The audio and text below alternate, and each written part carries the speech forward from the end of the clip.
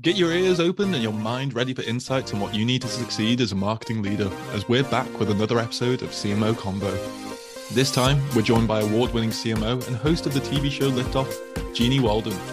We're taking a look at understanding your customers' priorities in these difficult economic times, especially how things can change across different generations. Wondering what challenges Gen Z are facing, finding it hard to understand millennial woes, finding yourself forgetting about Generation X. We take a look at how you can understand your customers, no matter what age they are, and how best to reach them in this episode. Hi, Jeannie. Welcome to CMO Convo. How are you doing today? I'm doing great. So excited to be on your show. I'm excited to have you here as well. It's going to be a very, very interesting conversation to talk about because we're talking about customer needs, which is obviously going to be very, very important in the next few years for CMOs with the economic downturns. Retention is going to be incredibly important for pretty much every business out there.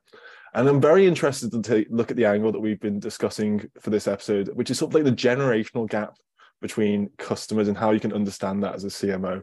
But before we do dig into that very juicy topic, Jeannie, maybe you can introduce yourself to our audience and tell us a bit about yourself and why you wanted to talk about this topic in particular, actually.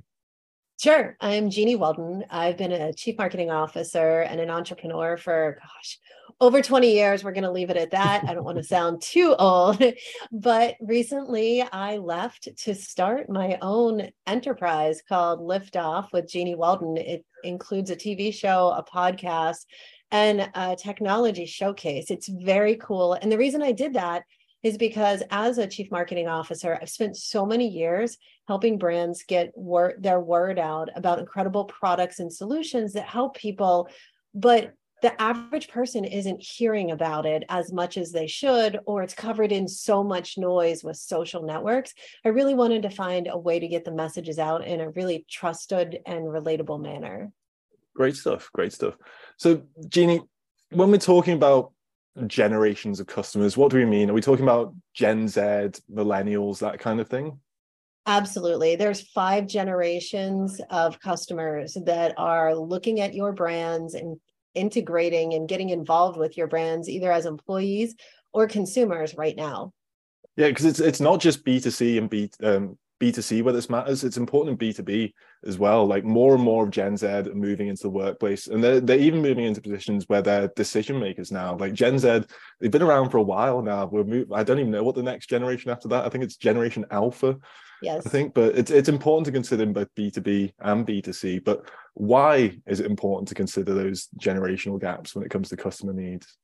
There's so many reasons that it's important from a customer perspective. And the easiest one to point to right now, and especially in this economy, is different generations have different levels of disposable income. They have different priorities for how they're spending the money that they do have, and they have different ways of interacting and engaging with brands, vastly different than each generation. So you've got to know how to get your message out to the generation that matters on the channels that matter the most for your company. So let's break it down. You mentioned there are 5 generations. I was thinking in terms of 3. I was mainly on Boomer, Millennial, and Gen Z. But let's what are these 5 generations that you want to break down? You forgot Gen X.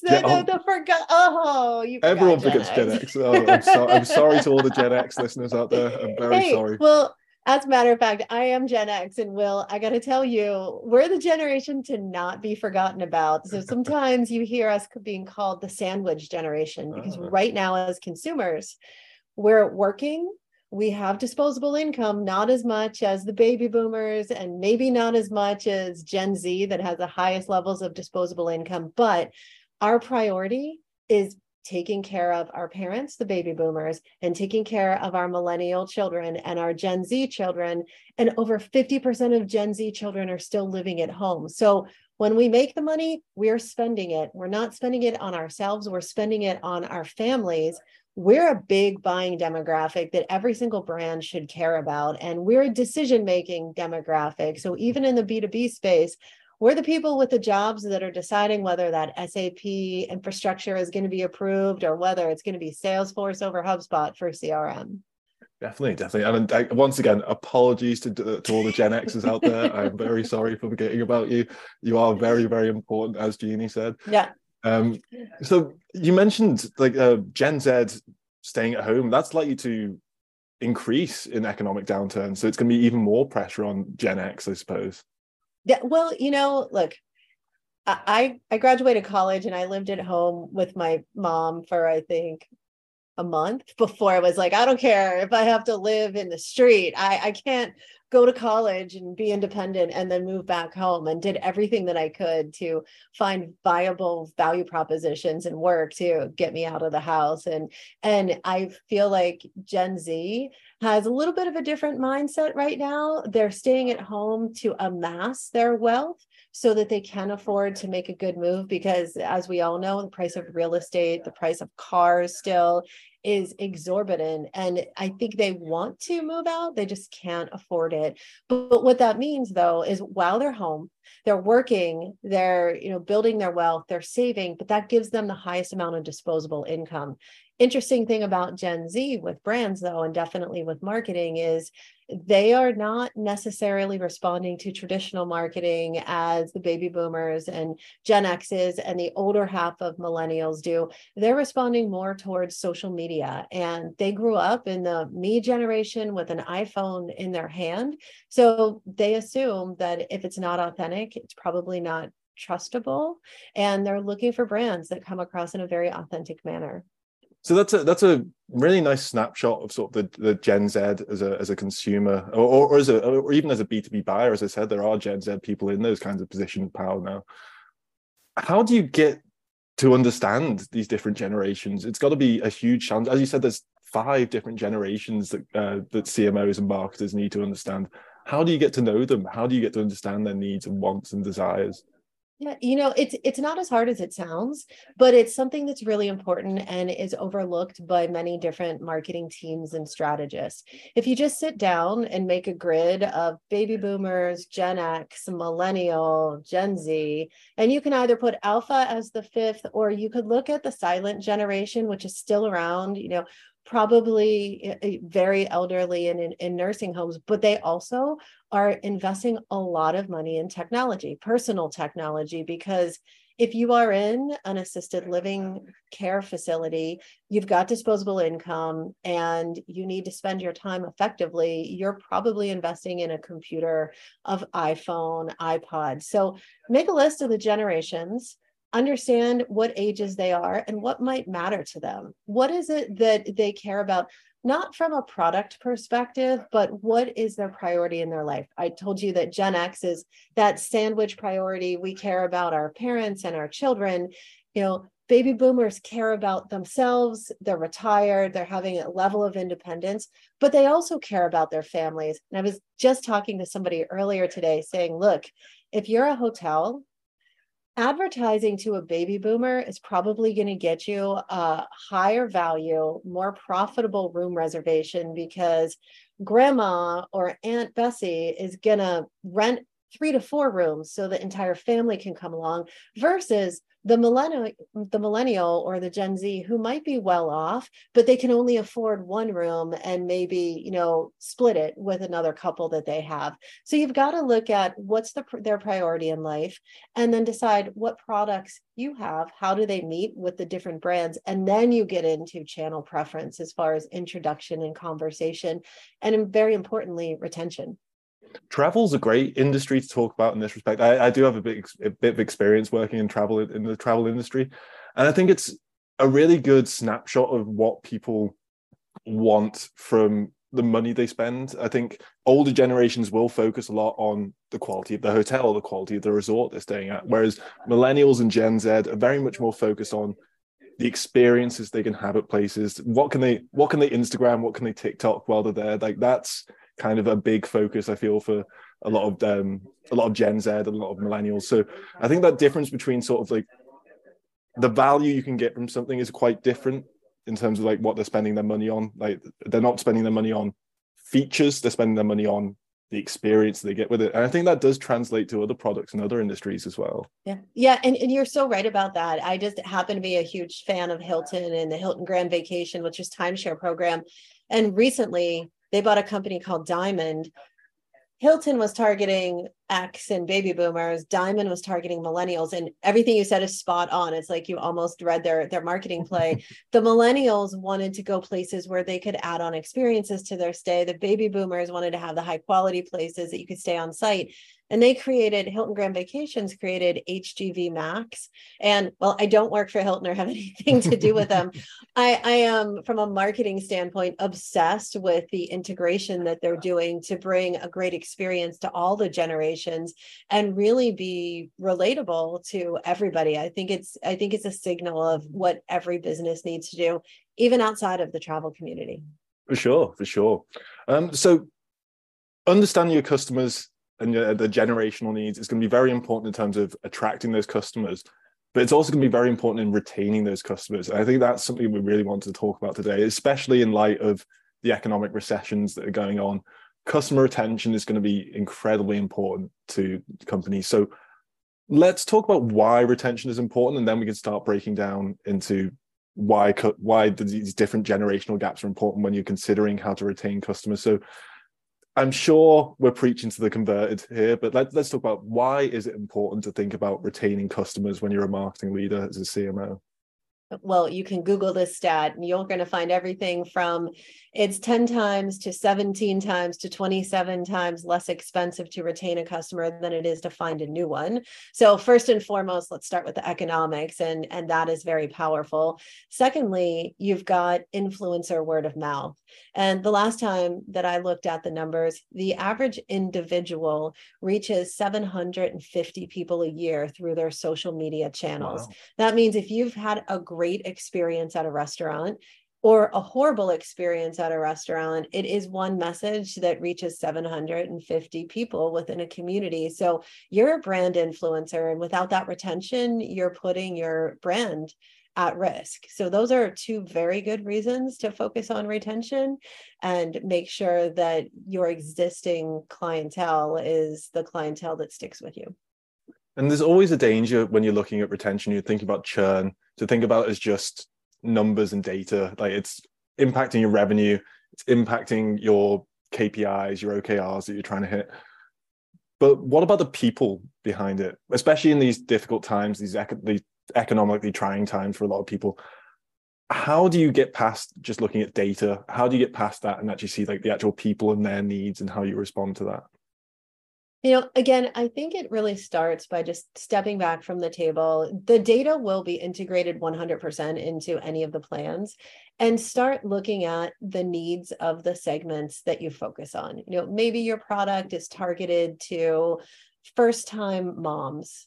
They have a very different emotional relationship with an organization that's helping them raise their first child than, the auto enthusiast that's a car collector. So when you sit back and just start to map out who are the people that I'm working with, what do they value, what do they love, what makes them feel great, it's going to be different for every organization, but tried and true marketing best practice, unanticipated rewards, a nice thank you. Sometimes something as simple as I still get excited over happy birthday emails that come from companies that I've got relationships with, even if I haven't bought anything in the past year, because it is a nice reminder that the brand cares about me as a person, and I'm not just, customer 462, or I'm not the customer that's worth X% profit margin this year. And it helps with retention.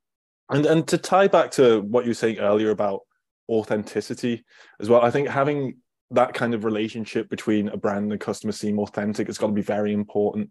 Like, you can't just send off rote emails now. Like, it's got to be highly personalized, highly tailored to almost to an individual level's needs and wants, I suppose.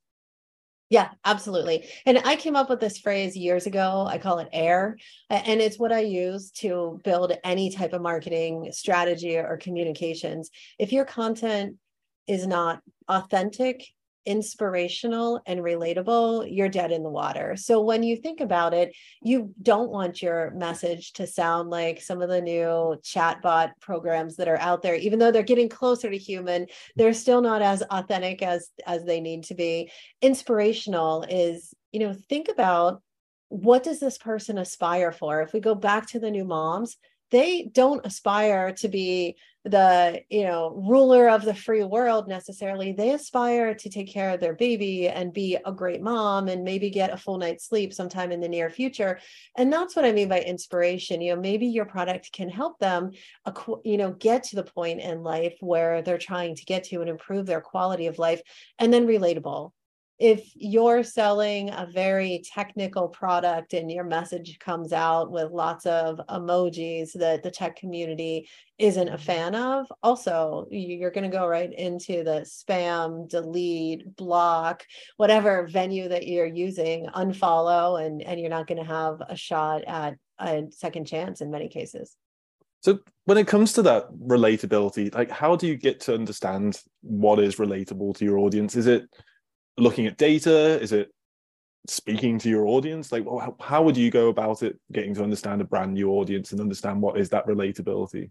Yeah. So for the data-driven CMOs that are listening to this, absolutely take all your data, run it through, work with a third-party company if you need to, and understand the segments and triggers. What are the keywords? What are the phrases? What are the price points that drove somebody to respond to you? If you're not the data-driven CMO and you're more on the brand side of the house, hold some focus groups, customer coffees, get out there and talk to people. I don't know, call 10 people that you know in your network that are your target audience and ask them what they would think about it. You learn a lot. Oftentimes marketers are stuck behind desks for businesses that they work for, and they're trying to decide, hey, if I was this customer, this is what I would think. And they never take the time to just ask the customer what they would think. So that's super important. For sure. So we've talked about looking at customers in different ways, particularly the generational way. We've talked about making sure that you're reaching them in the right way with the right messaging. Let's talk about sort of, I suppose, crisis management's the best phrase I can think of, but in terms of like the current economic crises that a lot of regions are going through, I'm sure a lot of companies have just been tackling a big major crisis. Like, with a lot of companies are still probably dealing with the after effects of COVID and how to retain their customers through those very difficult times. What's different this time around? Like, can they just use that COVID playbook that they've put together, or do they need something unique to this current issue that a lot of their customers are facing? It's interesting because the COVID playbook was definitely DEFCON 5 as far as how do we get in front of people and get a message out around safety and security and focus on wellness and everything that has to go along with that. We moved out of that into a little bit of a different crisis where the cost of eggs are 87% higher than they were a year ago, and really ridiculous things that you wouldn't even expect. So I think you really just need to go back to basics. What is the customer going to find value in? How are you going to improve their quality of living? And realistically, what's the price point that they would be willing to afford? And start with that.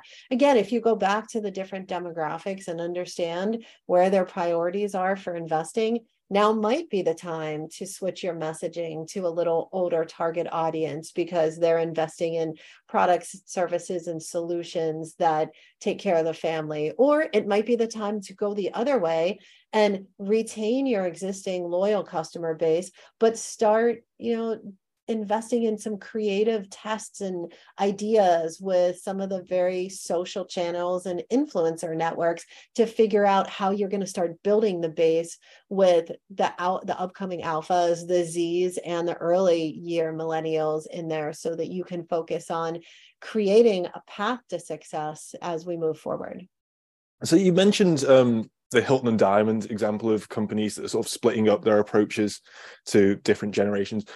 Can you think of any other examples of companies that are doing that kind of thing right now, particularly in light of the economic recessions and stuff like that?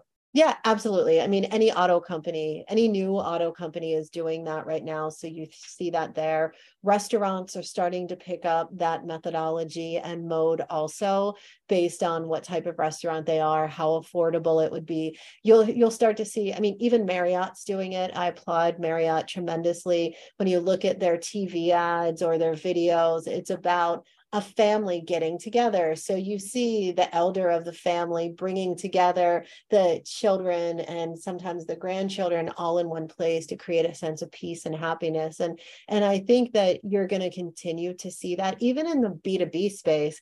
Even if you're selling a server, gosh, going back a million years to when I worked at Ogilvy, and we did an IBM campaign where two developers were locked in a server room, and we did an online treasure hunt to try and get Ned and Gil out of the server room to engage that audience of people who would search the web and look for lines of code and different Easter eggs. I mean, that kind of stuff is gamification that millennials tend to absolutely obsess over. So there's different ways to sell into the different generations that are pretty effective. Excellent. So to sort of tie things together, like as I said, we've kind of broken this down into sort of like three different sections: a generational gap, customer retention, and crisis management. How would you tie those three different things together in sort of like maybe some golden rules of how people should be approaching their different segments of audiences right now? Start with AIR. Make sure that your content is authentic, that you mean what you say. If you're going to be the most environmental friendly company or product or service, you better have the backup to prove it, because people will rat you out if you're not. Make sure that it's inspirational, not for your company. I aspire to be the best car manufacturer, but for your audience. I aspire to get a full night's sleep. I aspire to get my next promotion. I aspire to keep my business safe with my anti-fraud solution, and whatever the opportunity is. And then relatable.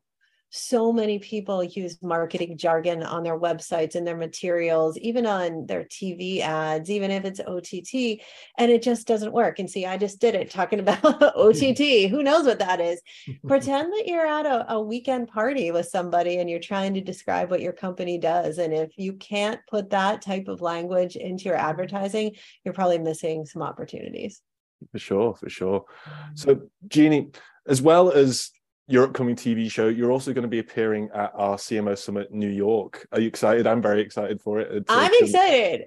I'm the MC. So not only am I excited, but I need to get everyone else excited, because we're going to have an incredibly powerful day. And I'm most excited. It's going to be great talks. I know who's coming already, and I've looked through the list. Really excited about some of the speakers and the conversations that they're going to be having. I know a few of them, so I know what they're going to talk about, but I'm most excited about everybody getting to network together and really share ideas and thoughts and challenges. And I want everybody to walk out of that event thinking, wow, here's three things that I can go back and do like right now, and it's going to get me my next promotion.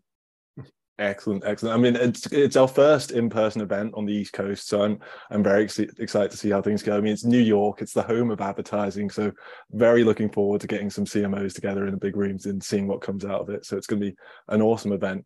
Thank you very much for taking time to speak to me today, Jeanniey. I really enjoyed this conversation. I feel like we've covered three very, very important things, tied them together in a very succinct way. So thank you very much for taking the time to speak to me today, Jeanniey. And I'm sure our audience appreciates it as well. Absolutely. Anytime. Thanks, Will. Thanks, Jeanniey. And thank you to our audience for listening as well. We'll be back soon with some more CMO Convos.